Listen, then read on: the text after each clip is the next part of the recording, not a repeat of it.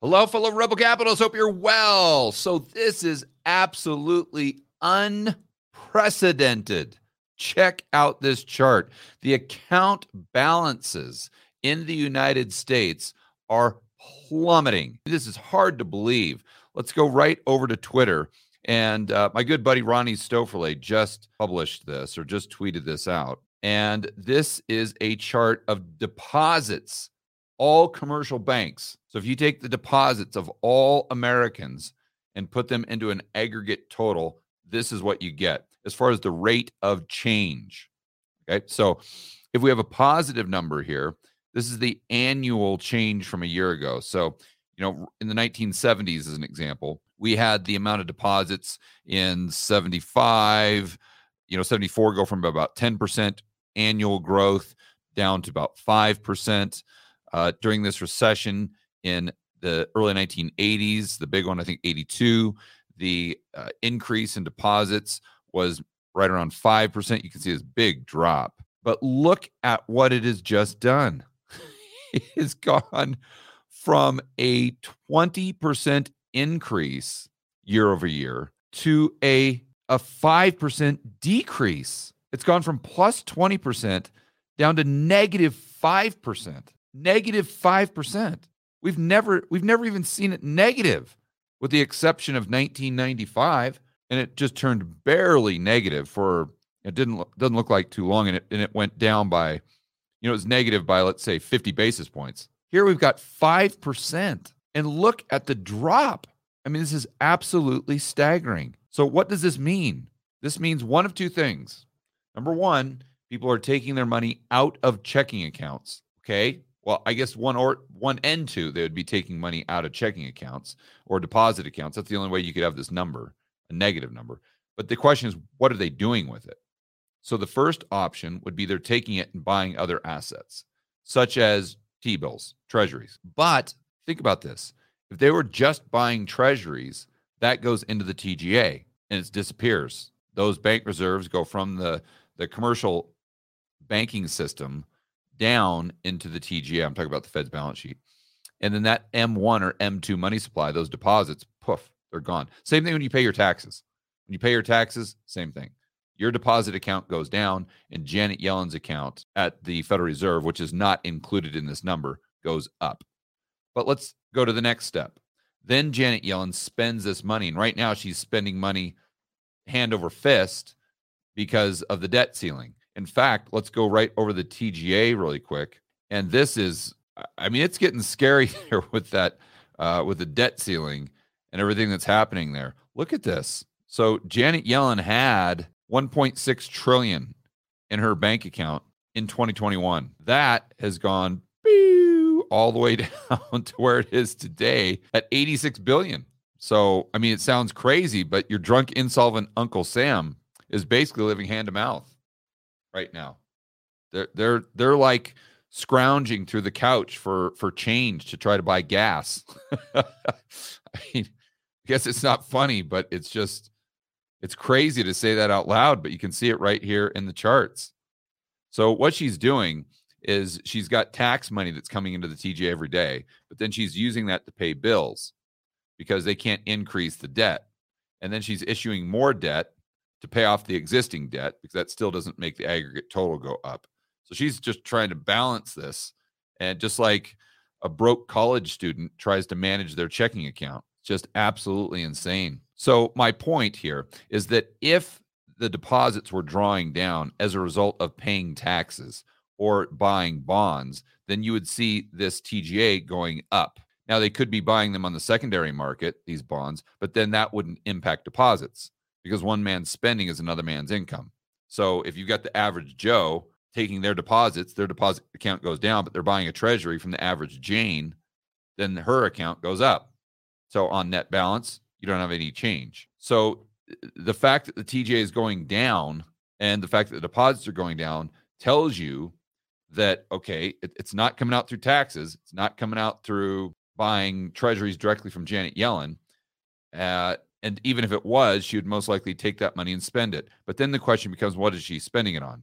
If she's spending it on stimmies, as an example, then those deposits would go right back out into the system And again, on net balance, you wouldn't have a change. But if she's using that tax money or that money, those deposits that are coming in from the average Joe and Jane, and using them to pay off the Fed, because remember, the Fed has all of these bonds, all these treasuries that are on their balance sheet that are maturing. So she's taking that money to pay off the Fed, then deposits go to deposit heaven. They're gone. Same thing if she's taking those deposits to pay off JP Morgan. Then the deposits are gone. They go to money heaven. Hello, fellow rebel capitalists. Got a quick question for you. Are you someone that realizes we are headed straight for an economic recession, maybe even worse? Do you also realize that the government is trying to restrict your freedom, liberty, and privacy on a daily basis? We've all heard in the news lately about central bank digital currencies, and it's not a matter of if we get them, it's simply a matter of when. But although you know we're facing all of these problems, you don't know what to do about it. How do you protect your wealth or grow your wealth when we're dealing with a very volatile economic environment? Or how do you maintain or increase your freedom and privacy when we have this woke Orwellian government that's trying to micromanage your life? Well, fortunately, got some good news for you. I have set up an event that is focused on helping you, the rebel capitalist, find solutions to these problems. It's all set up to help you build wealth and thrive in this world of out-of-control central banks and big governments. That event is Rebel Capitalists Live. It's going to be absolutely incredible. It's in Orlando, May 12th to the 14th. We're going to have speakers like Peter Schiff, Mike Maloney, Lynn Alden, Chris McIntosh, Brent Johnson, Jeff Snyder, Robert Barnes, just to name a few. So to get more information on how you can attend this incredible event that's going to give you actionable intel that will help you prepare for the rest of 2023 and beyond, go to rebelcapitalistlive.com, and I will see you in Orlando.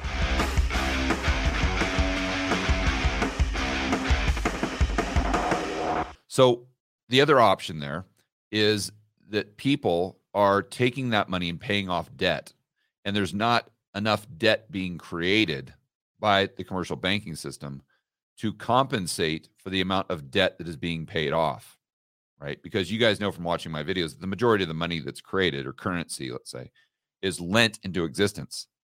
So if you have more loans that are being paid off than are being created, then the deposit, the amount of money supply or currency supply, is actually going to shrink. And then if you have more loans than are being paid off, then the currency supply is going to increase. So let's go over to loans and leases and see what we've got there. Doesn't look like much, but this is decreasing, which is very rare. Not unprecedented, but very, very rare. And it's gone down by, let's see, since March of, wow, I didn't see that. So since March 15? Okay, so I saw this chart prior to going live, but I didn't look at the dates. Wow. So just in the last 3 weeks, loans and leases, the amount of lending done by banks has gone down by basically $100 billion. Wow. Okay, so that's a big deal, because what this is telling you is that a big part of that decline in the currency supply that we saw with that first chart is a result of people paying off more debt. You say, well, George, that's great. Yeah, it is good that they're paying off debt, but what's not good is there's no debt that's being created. Their assets are going to, who knows what's happening on the aggregate balance sheet in total. This could be giving them more purchasing, or this could be giving them more ability to borrow in the future. But are the banks willing to lend? Right now, the answer is most likely no, because of what's going on or what happened to Silicon Valley Bank, Credit Suisse going into a recession. So the punchline is the currency supply is shrinking. Okay, and just to give you an idea of why that is bad, or why that can be very, very bad, is just let's assume for a moment we woke up tomorrow and all the debt was paid off. So the amount of currency in the United States went from, let's say, 20 trillion all the way down to the amount of the amount of currency in circulation, green piece of paper, was around 2 trillion. So let's just say that 18 trillion just vanished overnight. So what would happen? Well, with that contraction of the currency supply, you've got a Great Depression. Well, not even that. The 1930s would look like a picnic. So you would have an economic depression like most people can't even comprehend, especially most Americans. Even if they would have somehow lived through the 1930s, again, this would make that look like child's play. So, and obviously, I'm taking it to an extreme, but I'm taking it to an extreme so you can get your head around the impact of the currency supply actually shrinking. Now, let's say that the currency supply somehow just goes down by 2 or 3 trillion. Okay, and you say, well, that's no big deal because we can just use the dollar's divisible, so the amount of the prices can just go down to compensate for the money supply going down. And that's true. That absolutely would happen. But you still have all this debt that's outstanding as well. And so that debt is in nominal terms. So if you have prices going down, that means incomes go down, but the debt level stays the same, much harder to pay off that mortgage. This is a really big deal, and it's something that we need to watch very, very closely. It's yes, it is true. It's great that people are paying off their debt, but what's happening to those banks are not lending. And unless we have a lot of velocity, then you're going to have a lot of defaults on debts because there's just not enough currency units that are circulating to service the amount of debt that currently exists. And that is disinflationary, to say the least. And this is maybe what the yield curve is warning us about.